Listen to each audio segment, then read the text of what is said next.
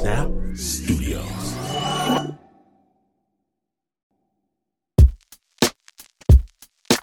I have a friend who in high school, perhaps as a test of loyalty, he let me in on a family secret with no warning whatsoever. We're sitting there in their living room, playing Pac-Man on the Atari, talking high school kid stuff, and at precisely 5:31 p.m., his father, a large, very large, ruddy, red-faced man, he strolls into the room carrying a tiny wooden stool and a large sheet of plastic. He nods to us. Boys? And then he proceeds to first lay down the plastic. Then he sits on this stool. All the while, he is naked as a jaybird in the springtime. And I don't know what to do, where to look. I try to keep my eyes on the Pac-Man. Then his mother, she comes in, smiling as if everything in the world is precisely as it should be. She takes a spray bottle filled with some sort of oil, I'm thinking, I don't know, but she sprays this large man down like he just pulled into a car wash. And I'm wondering, should I run from this place? She begins rubbing oil into his skin with these firm, practiced, kneading hands while he grunts and nods with satisfaction. Then she stops. She walks away too late. He takes a moment, considers, stands up, rolls up the plastic, picks up the stool, and leaves the room. And you have to understand that every single moment of this sequence, it is solid gold, unscripted, unrehearsed, live action gold. If I breathe even a morsel of this at school, my story will dominate the high school chatter line for weeks. I'll be the gossip hero. I know this. My friend knows this. But he lets me see it anyway. And I think it's for that reason that I can't tell. I can never tell anybody. And I recently got to thinking that the best stories to tell are often the stories you can't tell. The hidden stories. The secret stories. And so, today on Snap Judgment, we proudly present the 2022 Look Back Special featuring stories you were never supposed to hear. My name is Glenn Washington. If they ask you how you know, tell them it's because you listen to Snap Judgment.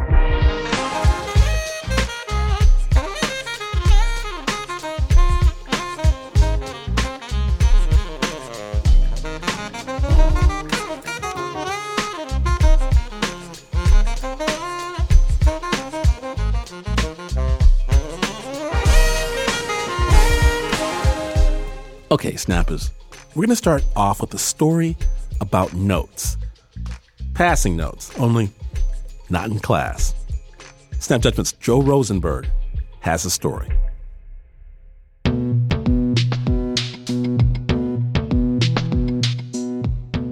Avi Steinberg's mugging story takes place a few years ago when, on his way back from a late-night movie in Boston, a man stepped out from behind him and pressed a cold object to Avi's chest.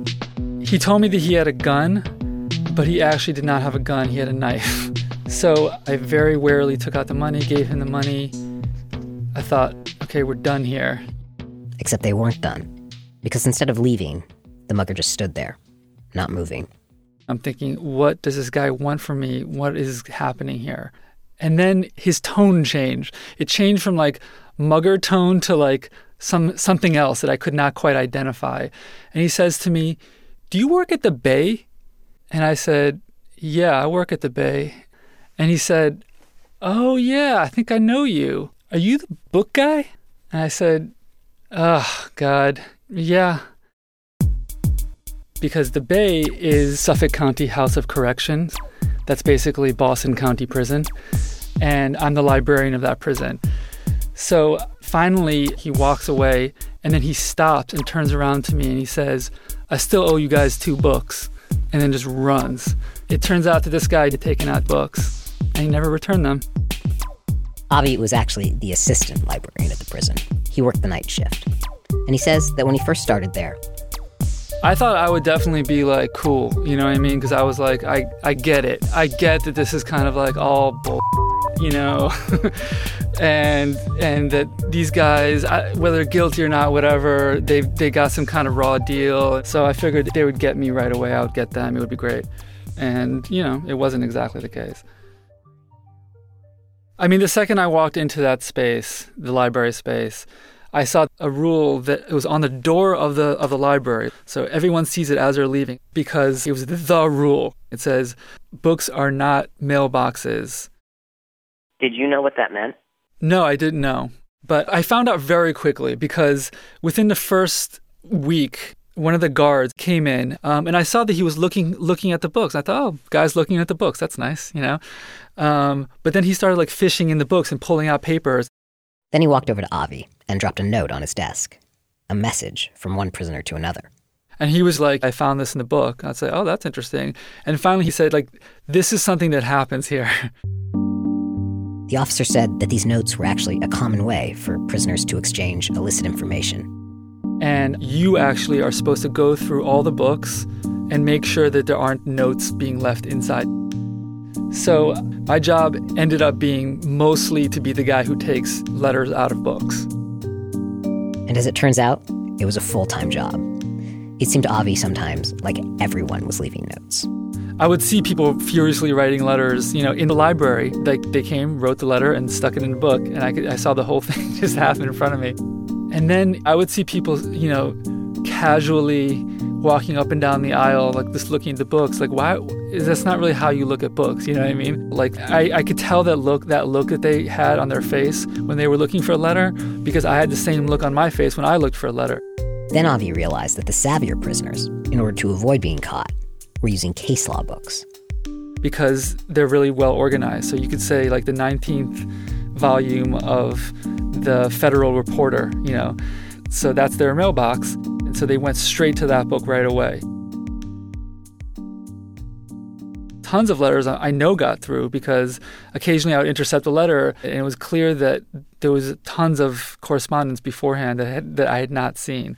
So whatever system I concocted to find these letters, they concocted a better system to deliver them. But it was also my job to read these letters because we had to find out if something was happening, if there was something of any kind of security importance. And that's what the officers were the most interested in. They wanted to hear what was going on. But I would have this downtime, like in the afternoon when the men were locked down. I would have like an hour or so. And the library would be really, really quiet. And I'd just sit there reading these letters. And these voices would just sort of jump out at me. Avi says that as a staffer, he'd always had to maintain a certain distance from the inmates. But through these letters, he could start to understand how prison actually worked. And people would say, you know, fly me a kite next week. And I was thinking, what is that? And then I realized they were just talking about the letters themselves. They were referring to the letters as a kite. And then once I saw that, I started to see it everywhere and I hear it also, you know, people talking about it. And that's just what these letters were called. They were called kites. And I didn't realize this, but most of these letters were written from men to women and from women to men because this facility had men and women in it. They never shared the same space ever. And the women were housed in the prison tower, like 11 stories up, like sort of Rapunzel style. But for a few hours every night, the women would come down to the library. So a lot of the letters were romantic, and they were pages long, and people really took a lot of time to write them. But what really surprised Avi was how many of these romances started in the prison, even though most of these couples had never actually met.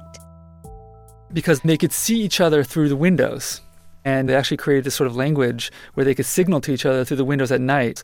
So they would have these like, you know, sort of live action conversations. Like I could only see them motioning. I couldn't read it. But then whatever dramas were happening in the windows would filter into the letters. I was wondering then if we could have you read through some of these. Okay. This is Mario writing to T-Baby. My window writing skills suck, so we must go slow and be patient with each other until we get better. On Wednesday, we have a window date. Post up in your cell window. When I see you, I'm going to click my lights 5 times and then shape 2 hearts. A woman writing to Papa Duck. One of my cellies just told me you were skywriting her in May. So know one thing, my friend, I'm on to you, Mr. Loyal. Stay the out the windows. I know everyone here. I love that line. That's a good one. Let's see. Shahid, how can you question my fidelity? Like I told you already, they don't understand or comprehend how what we have is very real. It ain't window talk and just something to do.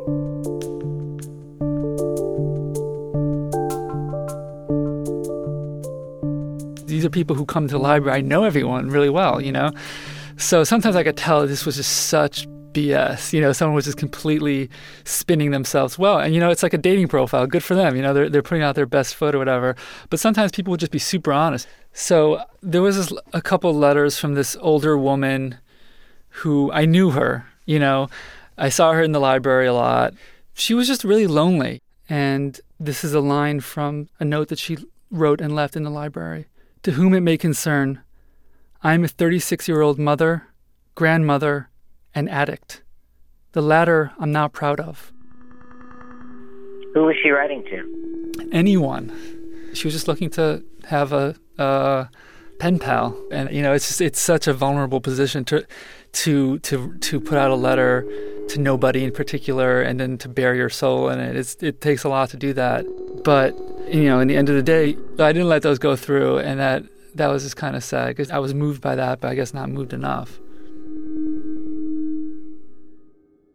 How does it feel then when these people are yearning to communicate and you're the guy who's like foiling them at the last second? And you're not only foiling them, but you're getting to know the content of the message and the recipient isn't.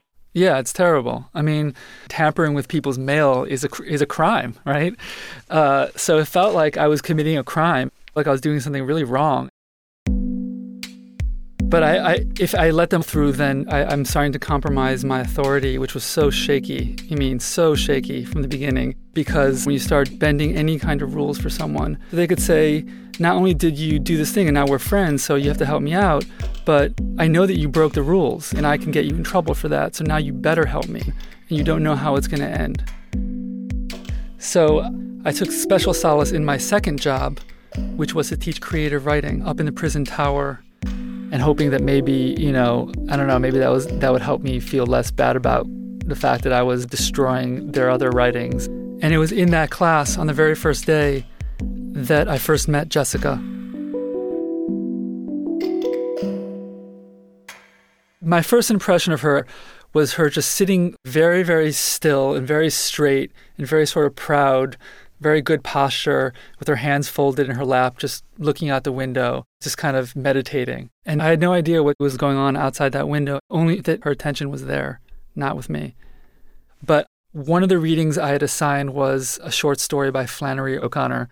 And Jessica suddenly said, you know, let me see her. And I was like, what? She's like, I want to see a picture of Flannery O'Connor. So I said, okay. I mean, is that important? She's like, before I read this, I want to see what she looks like. I said, all right, fine. So I rustled it out. I showed her a picture of her, and she looked at her very intently and said, all right, she's not too pretty. You know, she looks kind of busted up. I trust her. Then Jessica went back to gazing out the window and didn't speak for the rest of the class. And after a while, it became clear that that's all Jessica did. No matter what the discussion, no matter how hard Avi tried to engage with her, Jessica would just sit there, her head turned to the right, staring off into nothing. So I pretty much said to her, listen, you can't just sit there staring out the window. And over the course of the next few weeks, she basically stopped showing up to the class. So I figured, fine, she doesn't want to come to the class, so be it. And then one day, probably a couple weeks later, I was in the library just sorting through some books, and Martha, the gossip, came into the library to chat with me. And she said, you know, your friend, Jessica, you know, there's a reason why she doesn't come to your class anymore. And I said, why? You know, because I was kind of curious. And she said, because she can't look out that window. And I said, you know, so what? She can't look out the window. It's not my problem. And she said, no, you don't understand. Like, she was coming to your class to look out that window because she wanted to look at her son.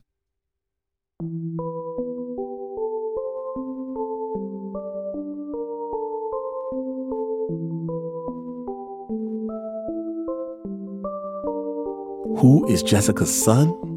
Find out when the 2022 Look Back special continues.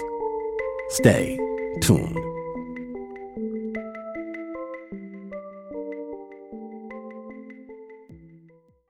This episode is brought to you by Progressive Insurance. Whether you love true crime or comedy, celebrity interviews or news, you call the shots on what's in your podcast queue, and guess what?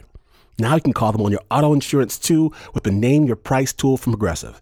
It works just the way it sounds. You tell Progressive how much you want to pay for car insurance, and they'll show you coverage options that fit your budget. Get your quote today at Progressive.com to join the over 28 million drivers who trust Progressive. Progressive Casualty Insurance Company and affiliates. Price and coverage match limited by state law. Welcome back to Snap Judgment. You're listening to the 2022 Look Back special. And when last we left, Avi Steinberg was having trouble with one woman in his creative writing class, Jessica. And then Jessica stopped showing up altogether. Snap Judgment.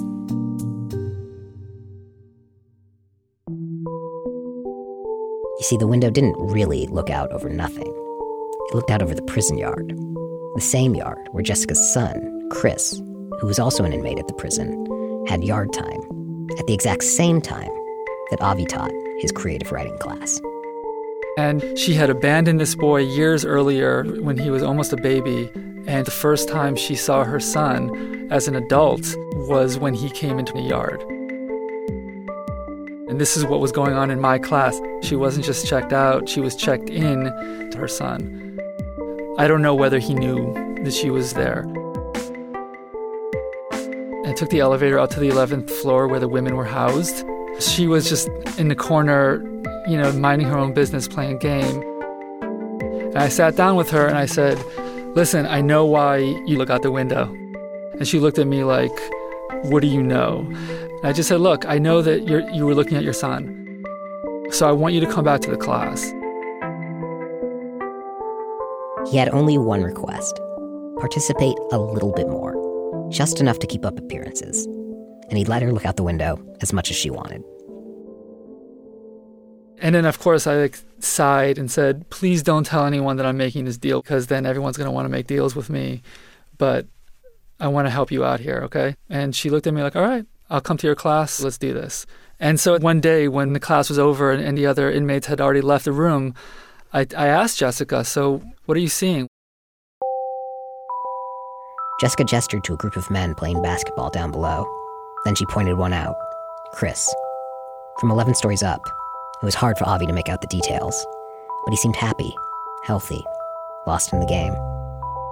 And she had a whole take on him, She when she was watching him out the window, she was just she was really studying him and trying to understand what kind of guy he was and how it matched with the little boy that she remembered from all those years ago. And the little boy was a very happy boy and very active, and she still saw that. But it gave her some sense of continuity or some sense of, something. And she just, she told me this incredible dream that she had. In her dream, she would see Chris on the court. Only this time, he was alone.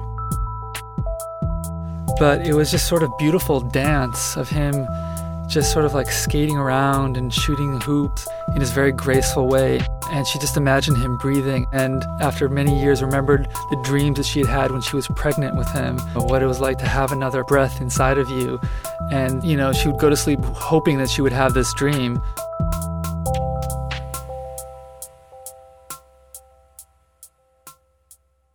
After that, Jessica started coming down to the library and confiding in Avi more and more. And she told me about the time that she abandoned him.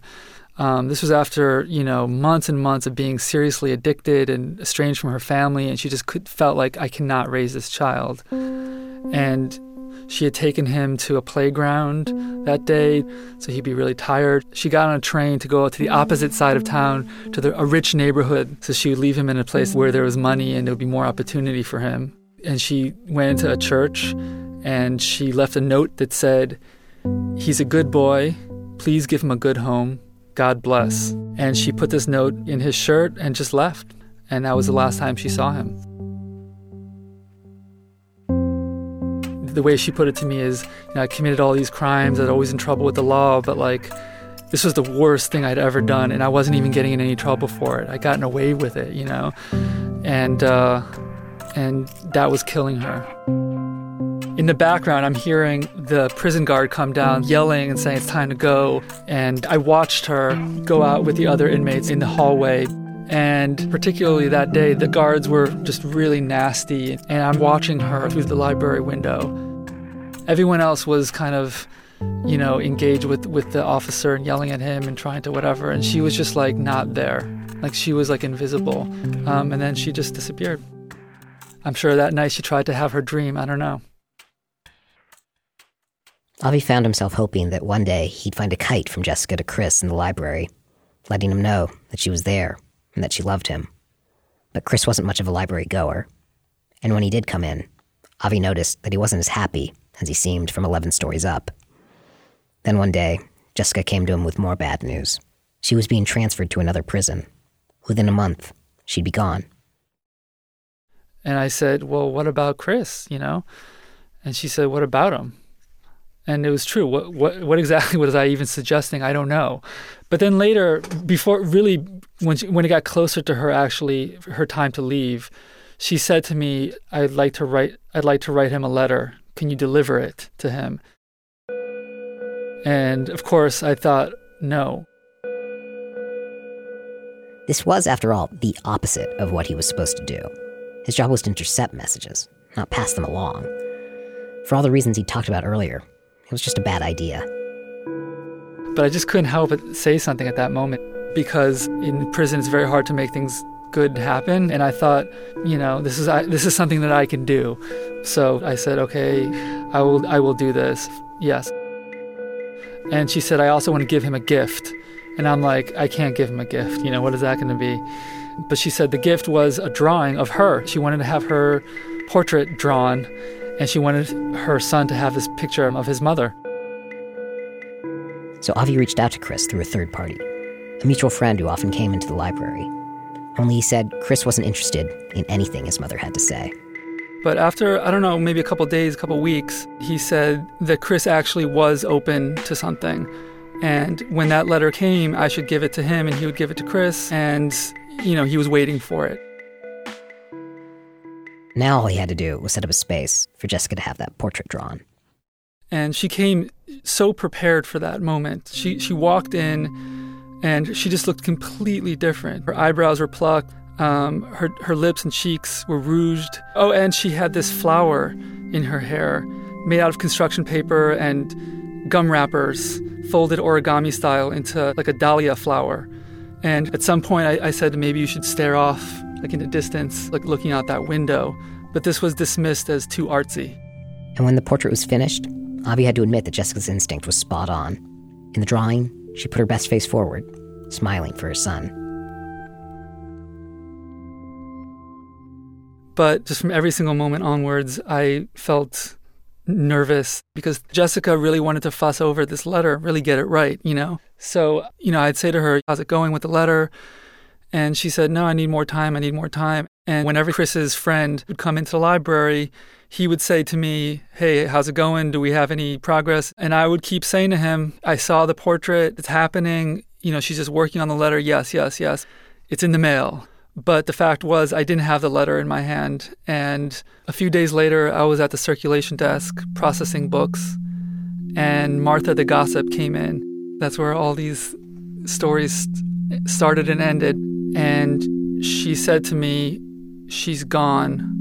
Jessica has left. But I had been preparing myself for her leaving for a while. I knew that was going to come. And the fact is that as long as she had the letter, it could still happen. But then she said, I want you to know also that Jessica trashed the letter. She ripped it up and threw it into the garbage, and I saw it. And that hit me hard, because for me to think that I had raised Chris's hopes it was just horrible. What did you do to reach out to Chris? And what did you say to him? Yeah, not much you can say. So I wrote him a really simple note. It said, I tried, Chris. I'm really sorry. And then it must have been weeks or, I don't know, months later, Martha came in once again to the library, but this time she was in tears. And she told me that Jessica had died. It happened not long after she had gotten out of prison. And she said she had overdosed alone in an abandoned house. And through her tears, Martha said to me, she was my friend.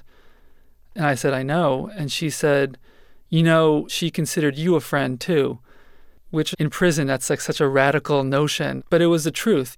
And when you're about to leave the prison, you have to kind of just wait in this little area between two doors while they check you out. There were a lot of prison guards and other people, staff around. And for some reason that night, the wait was longer than usual. And you're just waiting and waiting and waiting, thinking this door is never going to open. And at that moment, I started feeling like I was just going to burst into tears in between the prison doors. But I pushed them down, and the door opened, and I escaped into the night. A few weeks later, after all this, I found myself wanting to find a book, and it was late at night. So I rolled up to the prison, flipped the light on back in the library, went to the poetry section, and then I opened the book up, and a note slipped out, a kite. And I looked at the note, and it said, "Dear Mother, my life is." And that was it. Nothing else. Did you even allow yourself to think that this might be something from Chris? Or is that just too outlandish? It's not too outlandish for me. You know, someone else who opened it would have had a totally different take on it. But one thing I knew about this letter, the only thing I really knew about it, was that it was wedged into a book about Sylvia Plath. And Jessica used to come into the library looking for books and never finding what she was looking for. She told me that she'd probably read the back of every book in the library and had never found anything that was interesting for her. But Sylvia Plath, she was a big fan of hers. So everything sort of, for me at that moment, came together in that unfinished letter.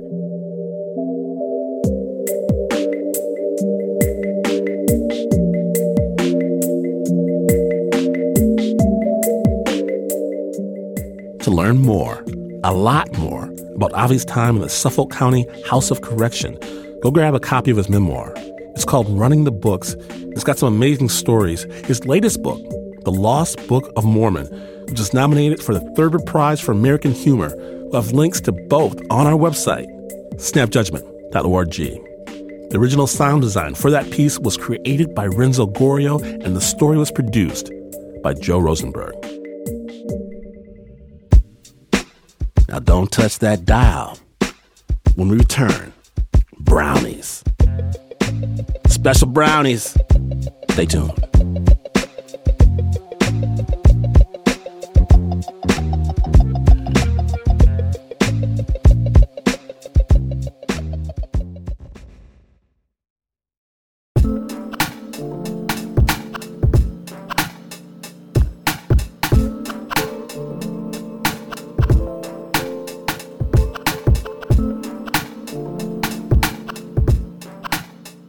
Welcome back to Snap Judgment. My name is Glenn Washington, and you're listening to the 2022 Look Back Special.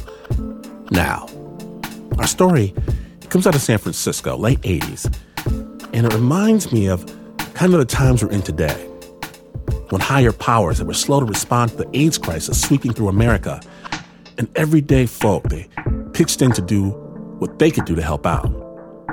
Now, this story does mention the use of drugs and contains graphic scenes. Sensitive listeners should be advised. Our hero, Aaliyah, was just in the 4th grade. Snap Judgment.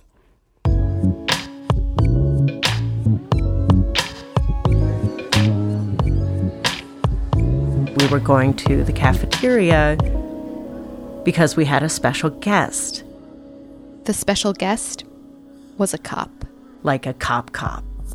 There was a moment of wondering if he was there for me or my family, like heart-pounding terror. He tried to be chummy with the kids and authoritative at the same time. And then he tells us that we're going to be spending a lot of time together that semester to learn how to just say no to drugs. The program was Drug Awareness Resistance Education, or DARE. It was part of Nancy Reagan's Just Say No campaign. The idea? To educate kids about the perils of crack, heroin, and marijuana.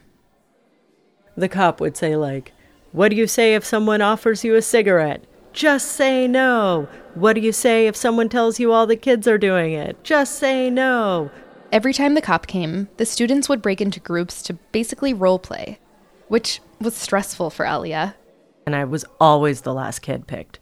Always the last kid picked. I was into cat sweatshirts and horse sweatshirts.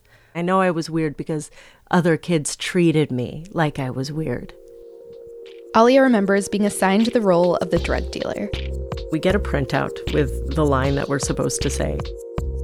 Hey, kid, want to try some dope? It'll make you look really cool. Do you want to try some pot? I had never seen anything like the deal that was on the paper. I mean, I'm sure it was tempting to say, look, this isn't how it works. But Alia wasn't going to say that. My mom was a drug dealer. Alia knew if anyone found out about her mom's work, her mom could go to prison. Good friends went to jail. And if Alia's mom got caught, Alia could end up in foster care. It was a life-shattering proposition. My entire world would be destroyed if anybody found out. It wasn't just police, it was all authority figures. If a teacher found out what my parents did for a living, they could end up in prison because the teacher could tell a cop. If another child my age found out, they could tell a teacher who could tell a cop. Or they could tell their parents who could tell a cop. So there's nobody who is safe to tell.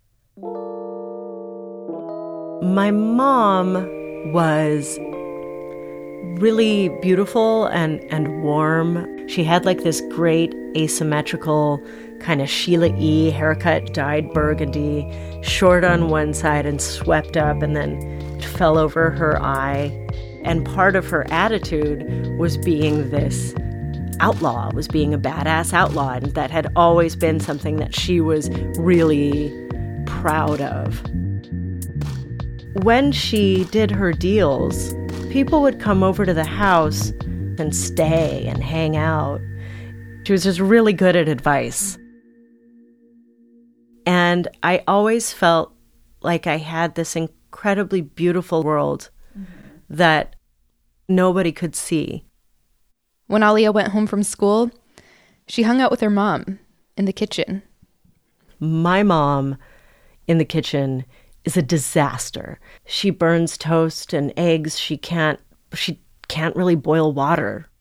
The only thing that felt really wholesome and warm was making brownies. Alia and her mom would make 4 or 5 batches at a time. There would be eggshells and, the chocolate would get splattered on the wall and the flour would end up anywhere. And we'd just laugh. And so my first task was pulling out the saran wrap, ripping it on the edge, and just making a huge sticky pile of saran wrap squares that the wrappers could then use to wrap the brownies. And then you sit around the table, and it was something that had always been a ritual going on in the family where my mom and good friends would sit around a table together and wrap. I loved it. And then that fantastic, fantastic smell. The smell is something that really sticks with me. There's a particular smell of marijuana, good outdoor-grown California marijuana and chocolate cooking together. It's a very, very specific smell. It's earthy and sweet.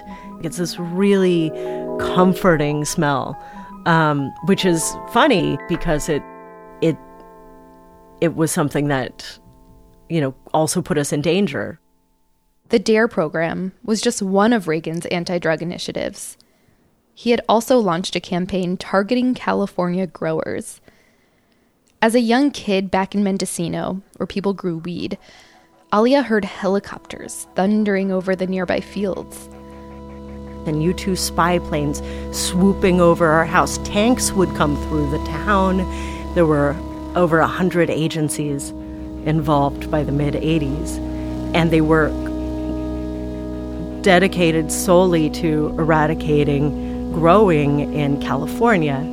They would use disused military equipment, infrared photography, and people would get busted, and they would be people that my family knew, who were part of the community, who were good people, were just mountain hippies. And it scares your parents and it scares their friends. So you get ingrained with this idea of who's good and who's bad.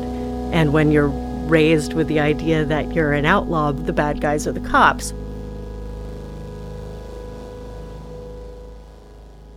I feel like as an adult, it's hard to keep a secret, but as a kid, like, it must have been so hard to keep that secret.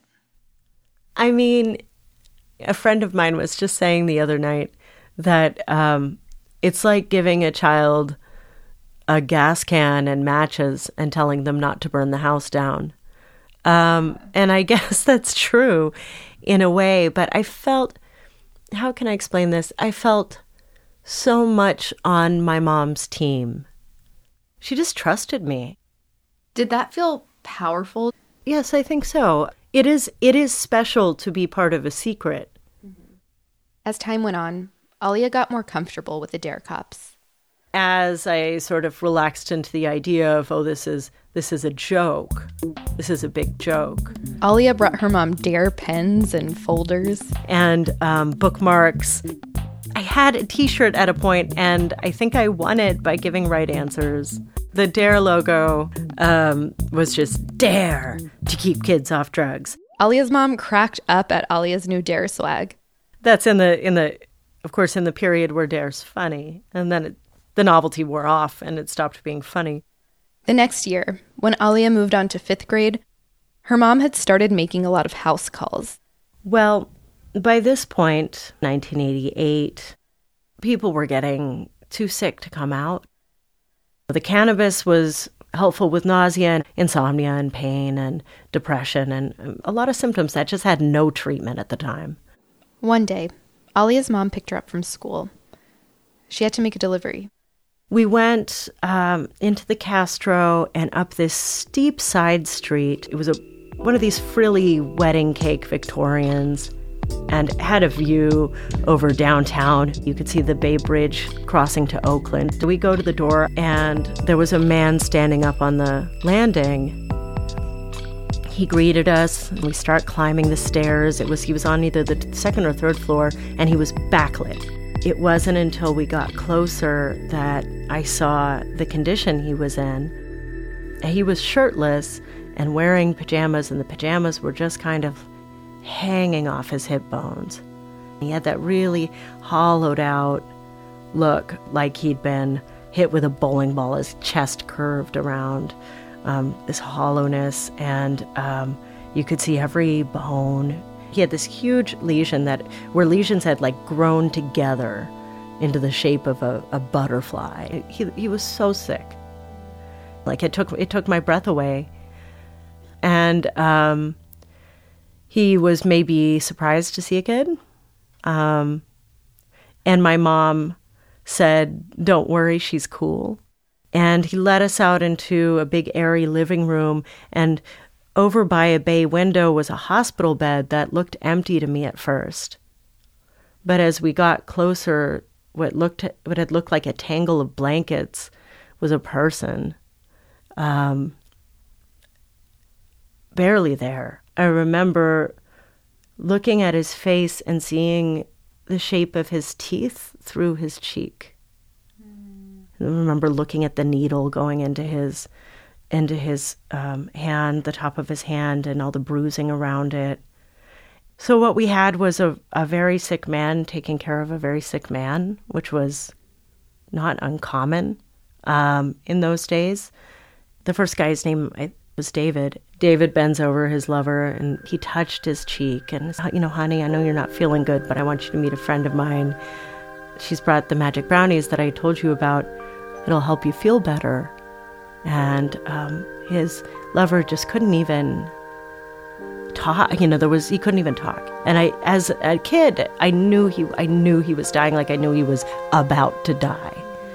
I was really struck by the tenderness between these men, and that even then, that was what kind of crushed me. I walked around while they were doing the transaction, and I remember really clearly seeing a photograph on the mantle of a dark-haired man and a beachy blonde with their arms around each other on the beach, and they were tan, muscular, and they had sand on their skin, and smiling and young and in love. My mom, who had this amazing ability to be upbeat without being abrasive, she was able to make a joke that, like, don't eat too much, they'll have to peel you off the ceiling. David smiled and he laughed. And there was just kind of this moment where he looked like the same person. You could see that vitality, the intensity in his eyes. His laugh was rich. It was really hard. And my mom and I went out to the car, and she started crying pretty quickly. And I think she was really freaked out about having brought me in. I'm kind of gritting my teeth, and I'm fine. But of course I wasn't, because I never forgot that. It wasn't funny anymore. I had always felt like I was hiding this rich world, but now it was a rich and terrible world. Like, when you talk about the burden of a secret, it was much more of a burden to know about the way that people were dying. That was a burden. At the very least, I maintained the secret. That stays the same, but the sadness, the emotion that is underneath it changes. The secret stays the same.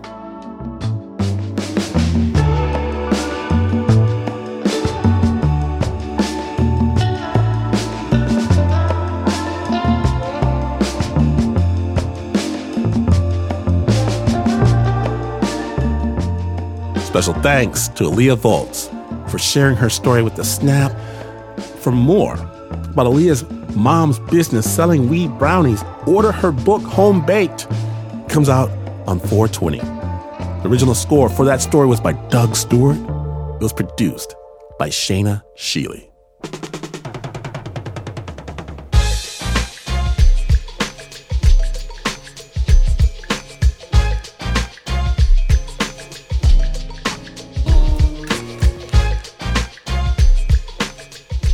What?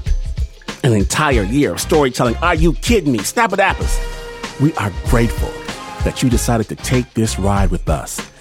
And if you missed any stops on the Snap bus line, not to worry. The podcast is available for free for you, for your friends, for your enemies, for your mama and them, for peace, for justice, for good times, and for bad. Snap is brought to you by the team that has already left the building and started their year-end celebrations, except for the Uber producer, Mr. Mark Ristich. He promised to keep the car running for me right outside. Isn't that nice? Nancy Lopez, Pat Mesiti-Miller, Regina Bediaco, David Exme, Anna Sussman, Renzo Gorio, Shayna Shealy, Teo Ducott, Flo Wiley, John Facile, Marissa Dodge, Bo Walsh, Annie Nguyen, and Zara Norbosch. And please know that this is not the news. No way is this the news. In fact, after your cannabis dispensary working sister comes to spend a few days, you could suddenly break out into cold sweats wondering if you accidentally put the wrong brownies in the kid's lunchbox. All that, and you would still not be as far away from the news as this is.